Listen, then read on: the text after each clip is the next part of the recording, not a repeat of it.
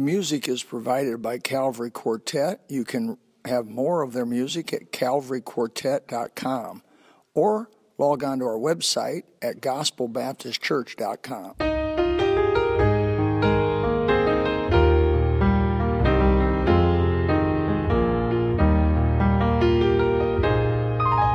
I can still recall the day when Jesus saved my soul, when His blessed Holy Spirit came and took control. I trusted in His precious blood, my sin to atone, and I started singing.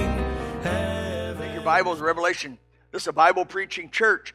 We're not philosophizing up here behind the pulpit, no matter who preaches. Pretty much, no matter who preaches behind this pulpit. The preachers of Gospel Baptist are Bible-based, love the Lord, time-tested, and preach from the Word of God. My temporary philosophy of life, if it agrees with the Bible, that's wonderful. If it doesn't, the Bible takes precedent. Because I'm coming, and I'm going. And just like I mentioned, those names, those are just names to you, but those are people to me. And about 150 of those folks so far, I've had the privilege of knowing and then been able to do their funeral. And if I live so long, I may do another 150 more. Anyway, just looking at you. Revelation chapter 14, verse 6. I have preached on this verse on another angle, another truth on this verse. I preached a sermon years ago called The Flying Evangelist. This is not that sermon. In fact, it comes from a completely different. I take a couple words of this passage that when I was reading through the book of Revelation, it hit me. I thought this is another truth needs to be spoken. Let me read it. And I saw another angel fly in the midst of heaven, having the everlasting gospel. What kind of gospel? Oh, I want to be associated with that, amen. I want to be part of the everlasting gospel. And it says, but what are the next two words? To preach. Now, the everlasting gospel is good, amen. It's good, right? I mean, everlasting gospel, I'm going to explain all that in a minute, but the everlasting gospel is good, right? But those two words behind it got to be there. The everlasting gospel has a purpose for you and for me. Nobody's exempted that knows Christ. To preach unto them that dwell on the earth. Where on the earth? Well, every nation and kindred and tongue and people. Wow, they say there's about 2,500 languages that are known in the world. They say the Bible's been translated into about 1,250 of those languages. The other 1,250, all the major languages of the world, the Bible's been translated in, absolutely. I say major, meaning in India, for example, looking at the Faroes here, in India there's 800 plus languages, but there's only one major language throughout the whole country of India, Hindi, I think it is. And I met somebody from Pakistan yesterday, and they said that they spoke Urdu, I think it is.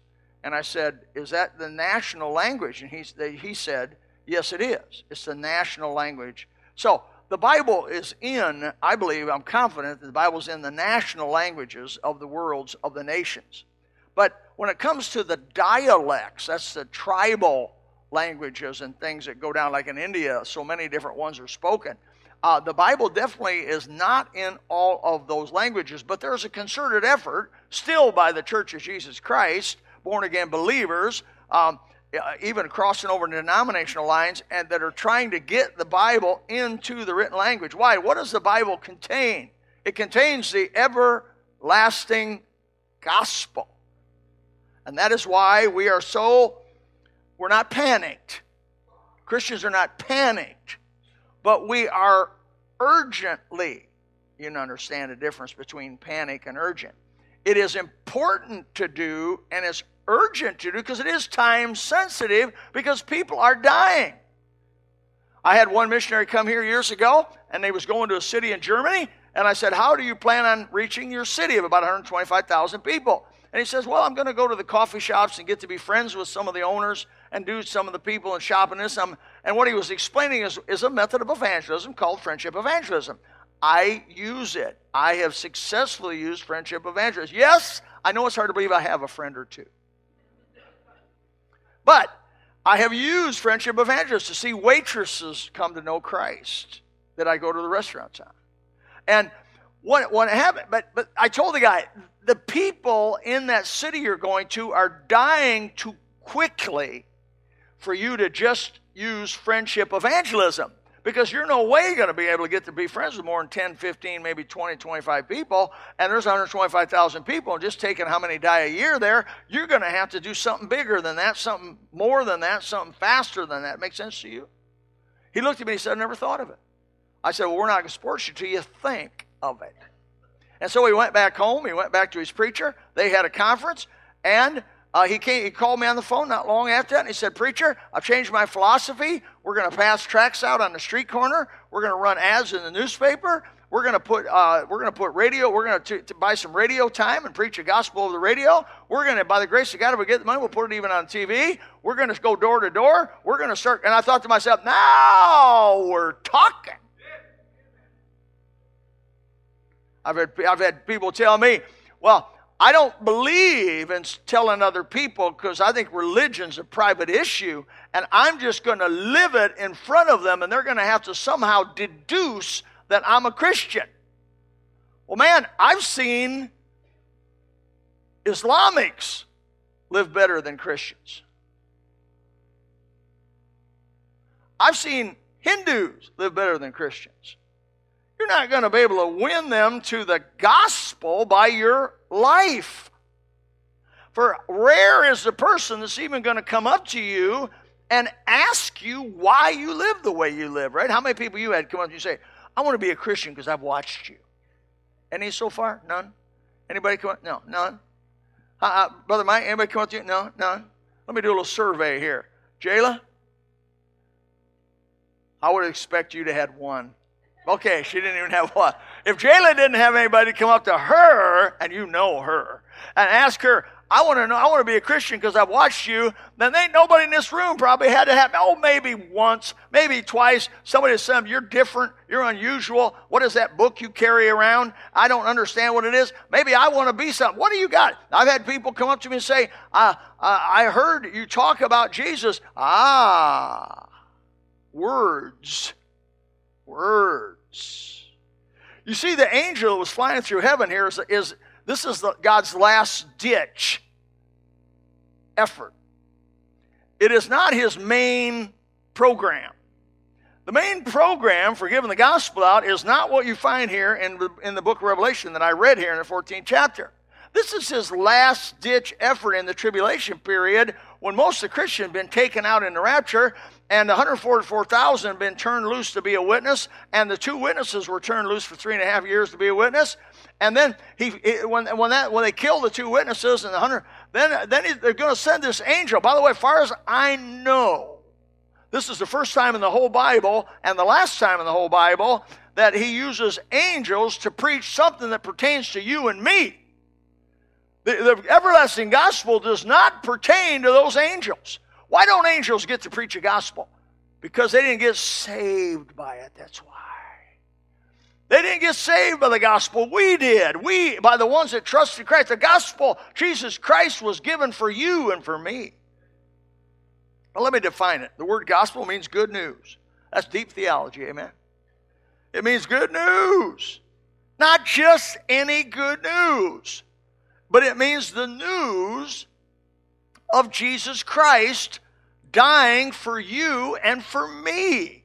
It means that Jesus didn't just die. The liberals say he just died. Jesus died, he was buried, and the third day he was resurrected. All the other false prophets out there that say they're the Christ are still in the grave.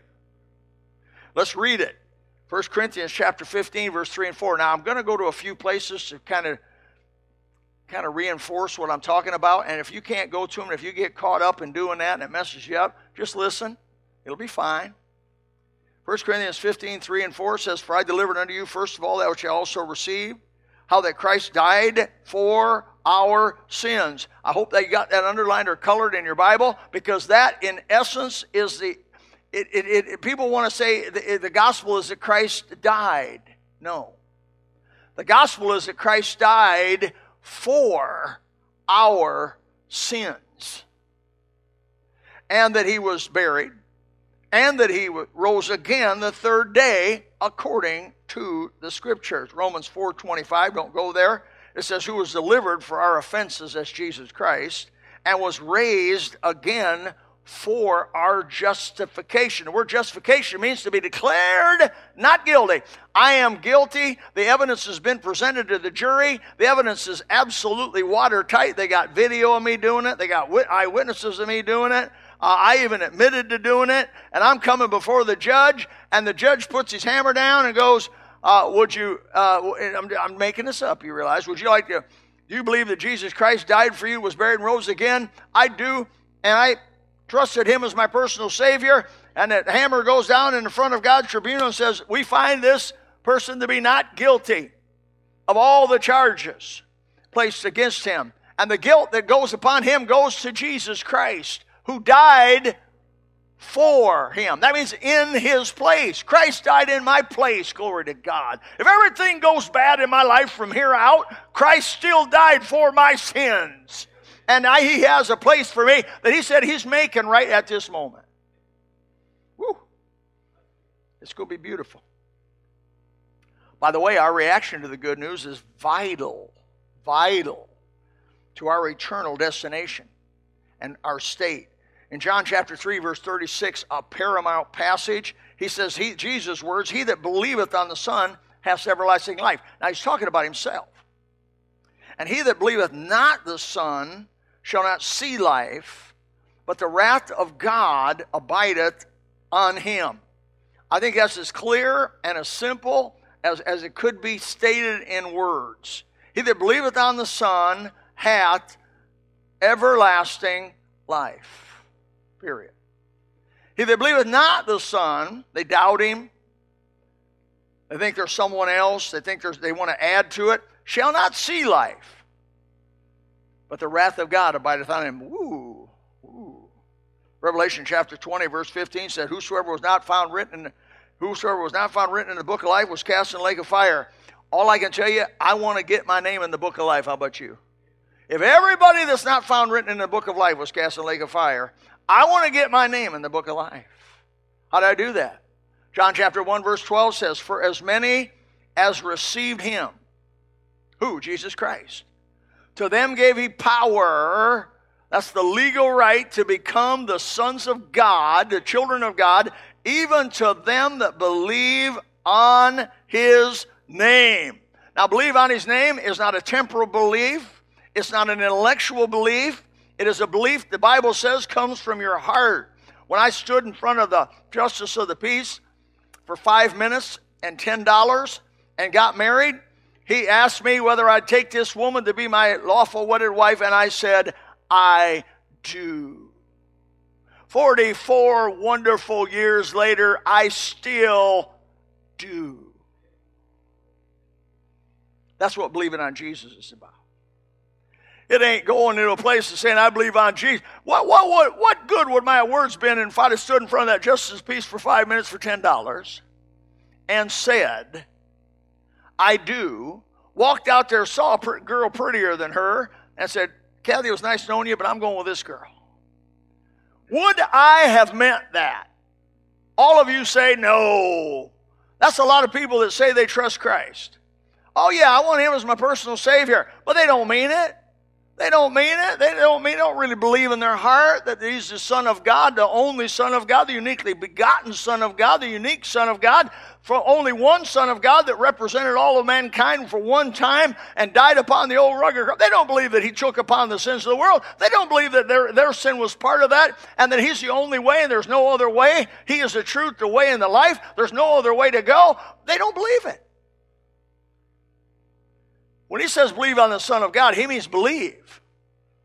Man, like you took your vow to your woman, like your women took your vow to your wife, you believe it. It's with your whole heart. Brother, I realized what I was doing there. When I married that old black-haired, blue-eyed Irish girl, I knew that I wasn't marrying no blonde girl. I'm not saying that Claire All wouldn't have her place.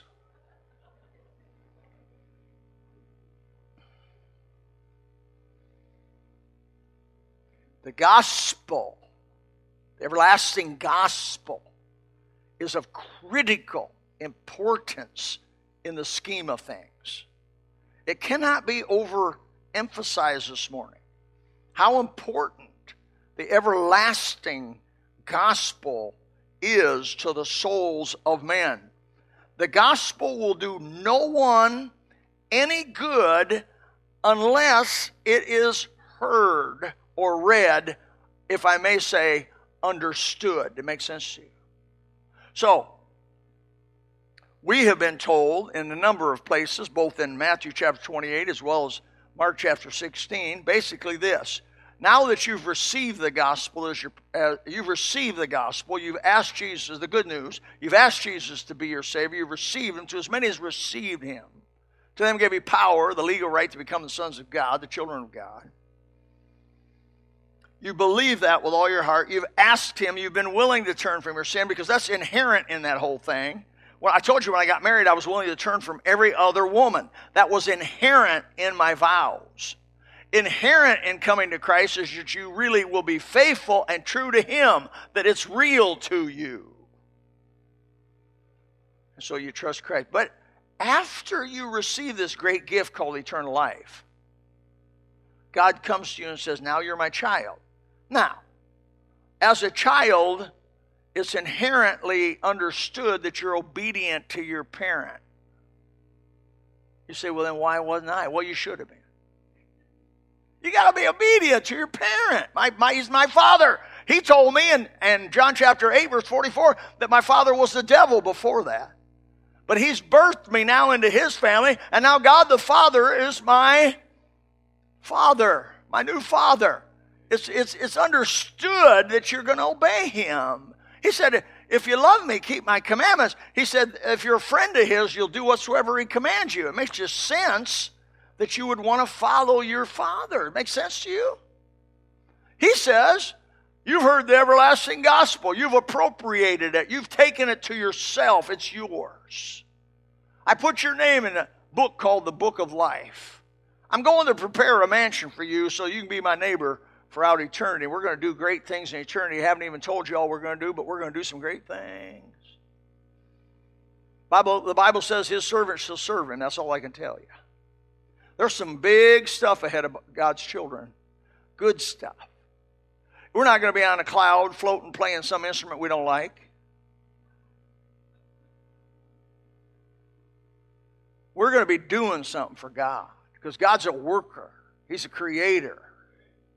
Now He tells us, you take what you've heard to be saved and tell somebody else. That is the pinnacle of the prime directive of every born-again believer. I use a little Star Trek talk there for you. Prime directive. That's not in the Bible. But it is our prime directive. It is what we live for, what we breathe for, what we get up in the morning for, what we go to bed at night for, what we're existing for, why we are taking up space should be a Christian's burning motivator, is to reach other people before it's too late for them so they can have what you've received. Go to the world and preach the gospel to every creature. Go teach all nations, baptizing them in the name of the Father, the Son, and the Holy Ghost. Yeah. So this angel, this everlasting, goes through the sky, the everlasting gospel, to do what? To preach. It's God, the gospel has to be preached. Well, the word preach, I looked it up, it simply means to announce. What am I doing this morning? I'm announcing, I'm explaining, right? It's called preaching. We are all in some degree to announce the good news, the everlasting gospel, to those around us. And you can call it the word preach. 47 times in the New Testament, the word preach is used. Means to foretell, to announce to others, to explain to others. Word explain the gospel. Romans chapter 10, verse 13 through 15, if you want to look there. For whosoever shall call upon the name of the Lord shall be saved. Most of you are familiar with that verse. How then shall they call on him whom they have not believed? And how shall they believe in him whom they've not heard? And how shall they hear without a preacher? Without somebody to tell them, somebody to explain to them, somebody to announce it to them. And how shall they preach except they be sent? As it is written, how beautiful are the feet of them that preach or announce the gospel of peace and bring glad tidings of good things. You know what the gospel is? It's the gospel of peace. When I came to Jesus and heard he died for me, shed his blood, was buried, rose again, satisfied the justice of God concerning my sins, if I would just believe in him by faith with all my heart, when I heard that, that was the best thing I ever heard. Indeed, it was the best news, the goodest of the good news. And I wanted to immediately tell somebody else about it, because what it did to me is it gave me peace. How about you? Man, the gospel gave me peace. I've heard people get saved through the years that said it's like a load's been lifted off of me. It's like a weight it's been lifted of me. It's like a burden. I'm walking around like I'm floating. Boy, I like to be around brand new believers because they're enthused about it. They don't care if they make mistakes. They don't care if they mispronounce stuff. They don't care if they don't say it quite right. They just got to tell somebody, I've been saved. In fact, they'll say this, Lytel saved me. You know that's wrong. I used to have an aunt that would come to my dad and always say, Ori, you saved me. He'd say, now, quit saying that. This went on for 30 years, folks. Every time he saw it was his sister. He said, now, I didn't save you, Jesus saved you. She said, well, I know, but you were the one that told me about it. He said, I know I told you about it, but I don't like that when you say I saved you. And they never resolved the argument. They're both dead. No, they never resolved it. They went all the way to the grave with that thing. In the midst of heaven, this angel's preaching the everlasting gospel. But the angels don't get to do it. As far as I know, this is the only place the angels really preach it. Man, you and I get to preach it. Ladies, you and I, you get to preach it. You get to tell everybody about it. You get to go around it. You get to tell everybody you meet, everybody you see, you get to give gospel tracts. Because, by the way, it can be in written form. It can be in verbal form. It can be over electronically. It can be on your cell phone. It can be on your iPhone. It can be anywhere. But get the gospel out there. We here at the gospel believe in getting the gospel every way we can get, over 20 different ways. We're on the web. Last year, 5,000 people downloaded my sermons and sermons that were preached here at the gospel. And by the grace of God, listen to some of them. We get information over all the way around the world, in the Philippines and in Germany and other places we've never been to go by the electronic means. By the grace of God, they're hearing the gospel. This sermon will go out. Oh, I'm for it. How about you? Get it out any way you can. Get it out through the bus ministry. Get it out through the door-to-door. Get it out through the VBS. Get it out through the July 4th parade. But get it out! Because the gospel won't do anybody any good unless it's preached. It has to be preached. Jesus preached it. John the Baptist preached it. Their message was, repent, for the kingdom of heaven is at hand. The apostles preached it, each with his own style. Old Peter with his non-academic, horrible language. Why, he wrote the book of 1 Peter and 2 Peter. There's a bunch of Greek words in 1 Peter and 2 Peter that they don't even know where they came from. He just made them up, which I did in Sunday school this morning. But I want to be like Peter, even if it's like that, amen. Peter just made the words up. He's an old, hard, crusty old fisherman, didn't care about English. He didn't think school would do him any good. And God said, I want you to go and preach the gospel to the world. What? Then he knocked Paul down on the road to Damascus, an educated, multilingual, by the feet of Gamaliel, one of the greatest teachers of their moment. Probably had the Old Testament memorized, honestly. Probably had a photographic memory. No doubt that he was extremely smart. He was the best of the best. And God said, Paul, I want you to go preach the gospel. And everybody in between Peter and Paul and Mary. Preach the gospel. Preach the gospel. Preach the gospel. Preach the gospel. Preachers have been called of God, and young people have been called of God, and every one of us individually in our evangelistic responsibility to those around us have been called of God to go. A physician preached, a Pharisee preached, a rural plain folk preached, farmers preached, accountants preached, tax collectors preach. Brother, just preach. God will use you. I read about D.L. Moody. Most of you know a little bit about D.L. Moody. They said over 1 million people made professions of faith under his ministry on 2 different continents. One thing I did not know about D.L. Moody until not long ago was, because I've read a lot of D.L. Moody's sermons. At Bob Jones, they required we read D.L. Moody's sermons, brother. And they were good sermons. And, I never thought anything about it. What I didn't know was they were edited. D.L. Moody's language was so poor, so unorthodox, that they thought it was not publishable. And so his sermons were edited by some language specialist, which in my opinion ruined him. Brother, God used ain't done did, then say ain't done did. God loves to use ain't done did.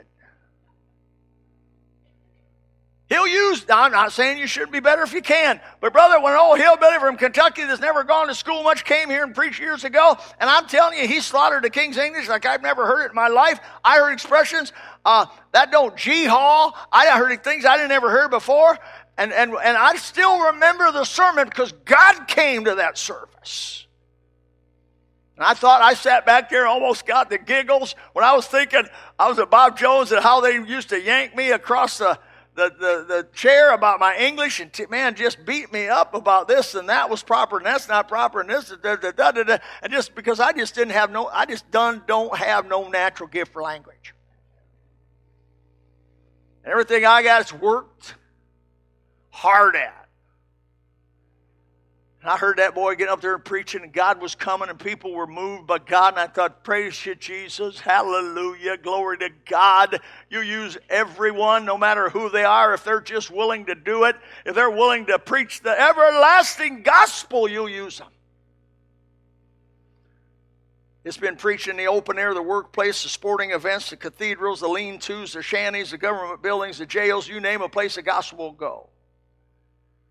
It's been preached with a spirit of anger, and when sweetly and softly and loudly and whispered and shouted, and tears, no tears, with compassion, no compassion, in duress, no duress, in freedom, with perfect grammar, street level homespun language, monotonal, bombastically, expositionally, topically, crudely, and eloquently, but the gospel has been preached in every one of them and more.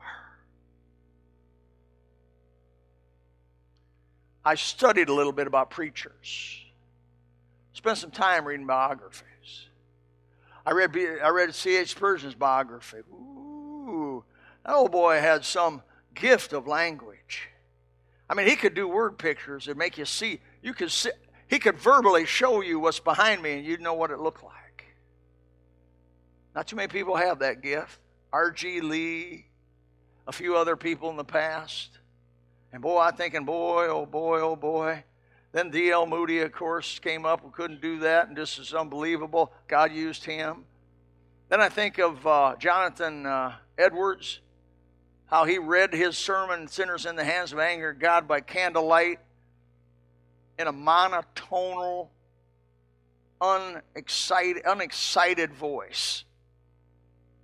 And people got so under conviction they were grabbing the pews ahead of them and shaking that they wouldn't go to hell right there.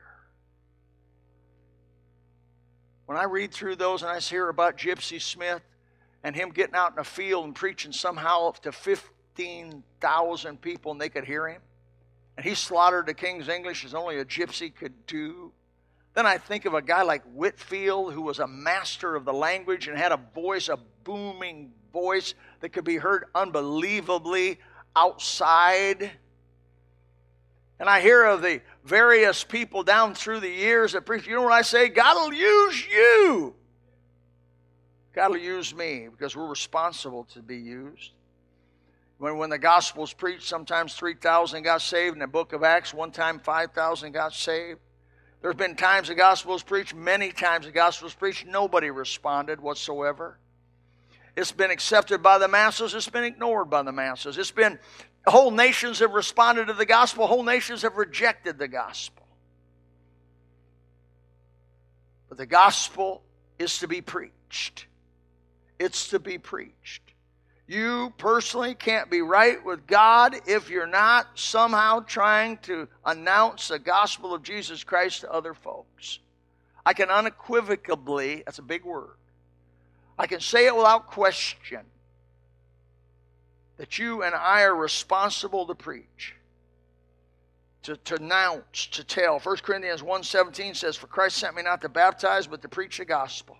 Not with the wisdom of words, lest the cross of Christ should be made of none effect. For the preaching of the cross is to them that perish foolishness. But unto us which are believed, it is the power of God." I love that. "For it is written, I'll destroy the wisdom of the wise." This is God. "I'll bring to nothing the understanding of the prudent." Where is the wise? Where is the scribe? Where's the disputer, the philosopher of this age, of this world? Hath not God made foolish the wisdom of this world? For after that, in the wisdom of God, the world by their wisdom, see, knew not God. And it pleased God by the foolishness of preaching to save them that did believe in the gospel. The Christian's main focus is to preach, preach, preach. The church's main focus is to preach, preach, preach. Nothing should sidetrack you or me away from announcing, spreading, every form we can spread it in, the everlasting good news that Jesus Christ died for your sins and my sins, and He was buried and He rose again, conquering death. The third day was accepted of the Father, now sits on the right hand of the throne of God, making intercession for those who have trusted Him. Woo! By the way, there's folks who seek to twist the gospel, seek to pervert the gospel, seek to change the gospel. There's some hard words in the Bible for those. Galatians chapter 1, verse 7, Paul says, which they preach a gospel which is not another, but there are some that trouble you and would pervert the gospel of Christ. Yeah, there are. But listen to what he says. But though we or an angel from heaven preach any other gospel unto you than that which we have preached unto you, let him be accursed. The word in Greek is anathema. And we said before, so we say now again, if any man preach any other gospel unto you than you have received, let him be anathema, accursed. That means directly sent to hell. But if the gospel, even though it's been tried to be perverted, God Himself protects the gospel. He protects it. The devil and all of the think tank of the evil one will not stand up against the church. I, he says, build my church. And the gates, that's the think tank. The gates of hell shall not prevail against it. There's no scheme from the dark side that's going to destroy the church. Oh, locally, individually, sometimes churches are destroyed, but it's just a wound. It's not a death blow. No. Because God's gospel will get preached. He will get preached. He says in Philippians chapter 1, verse 15 and 18, he says, some indeed preach Christ even of envy and strife. Some of goodwill. One preach Christ of contention, but not sincerely, supposing to add affliction to my bonds. But the other of love, knowing that I am set for the defense of the gospel. He says, what then? Understanding every way, whether in pretense or in truth, Christ is preached. And I therein do rejoice, yea, and will rejoice. I met Jehovah's Witnesses, raised up in absolute error. Mormons, same way, that come to Jesus and get saved. just by being around the Bible. Just by reading, even though they've been taught in every way you can be taught, different from the truth that's obvious to the Christian as you read, yet by being around this book, they somehow came and their eyes were open and they saw the real gospel. And they got saved. That's because this is a dangerous book to the devil. Because the everlasting gospel is found in this book. And God is preaching and once preached the everlasting gospel. What's our mission here at Gospel? What's our name? Gospel Baptist. The mission, by our very name, is good news. Baptist means to baptize. Okay, let's put it together. They hear they get good news. They get saved. What's the next thing you do after you get saved, folks? You get baptized. Our name, Gospel Baptist. And then after you get saved and after you get baptized, what do? You become part of the church. Gospel Baptist Church. It's the sequence that happens to every born-again believer that seeks God's face. Oh, I hope you're active in the mission that as a born-again believer. Now, I know some of you are struggling in your mission. You've been sidetracked in your mission. You've been damaged in your mission. Because the devil's dream for you is to stop you from preaching the everlasting gospel at any cost.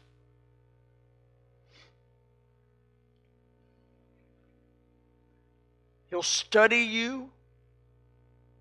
He'll look for weaknesses. He'll take your own temperament and work it against you. He'll take everything he can take in his bag of tricks, and he's real old, and he's real smart, and he's the deceiver of the whole world, and he will come and try to get you to doubt, to do anything, to get caught up in your own life, to look inward, when the Bible says we're to look outward. You don't save your marriage by looking inward. You save your marriage by looking upward. You get caught up with Jesus, it'll save your marriage. You're not going to save your marriage by going to 3-day seminars. I'm not against them, but you're not going to save your marriage by going 3-day seminars. I'm sorry, you're not going to do it. You're going to save your marriage by serving God. Because when people serve God, they got the peace of God. And when they got the peace of God, they get along with each other. Amen. Glory to God. They're right with God. Their soul's clean. They don't have anything between them and the Savior. And the Holy Spirit comes in. He gives them the peace of God. He gives them the sweetness of God. He gives them, they become easy to be entreated. They become sweet in their spirit. They become kind and they become gentle. And they become somebody that you can live with. The only reason I've been married 44 years is because of Jesus. Not because of my natural niceness. My wife here today? You should have said amen to that. I got about half the energy I used to.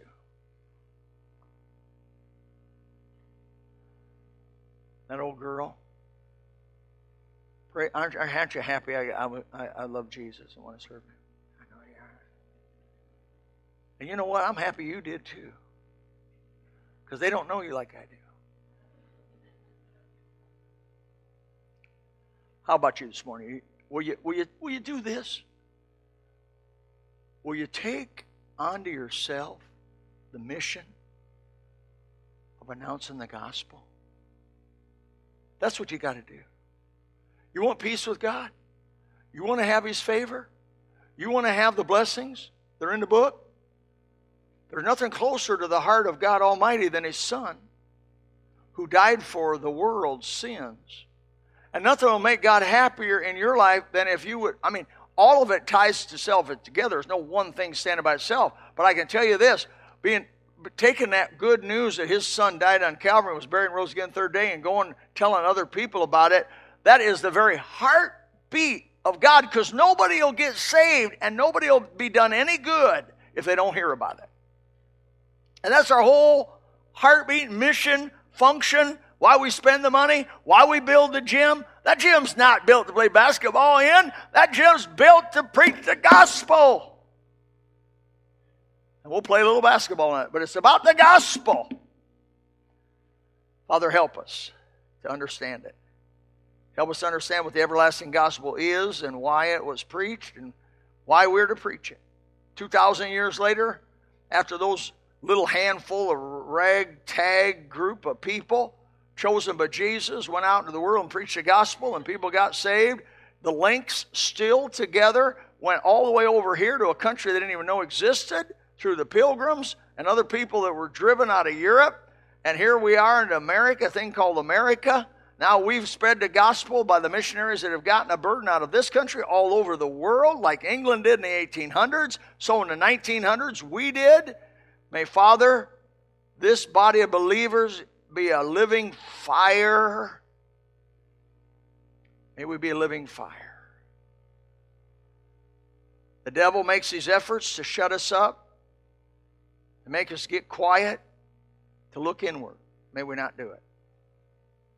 May, in fact, the devil's efforts on our ministry and on our lives, may it fire us up to be more zealous than we've ever been. More excited, more zealous, more serious-minded about announcing the gospel of Jesus Christ to everybody we know. Help us, Lord. In Jesus' name, amen. Let's stand again. All the praise belongs to Him who died on Calvary. Jesus gave His life a ransom that we could be free. O sinner, come to Him today, for Jesus alone can give you assurance. Heaven's your home. Heaven's my home, and I'm going.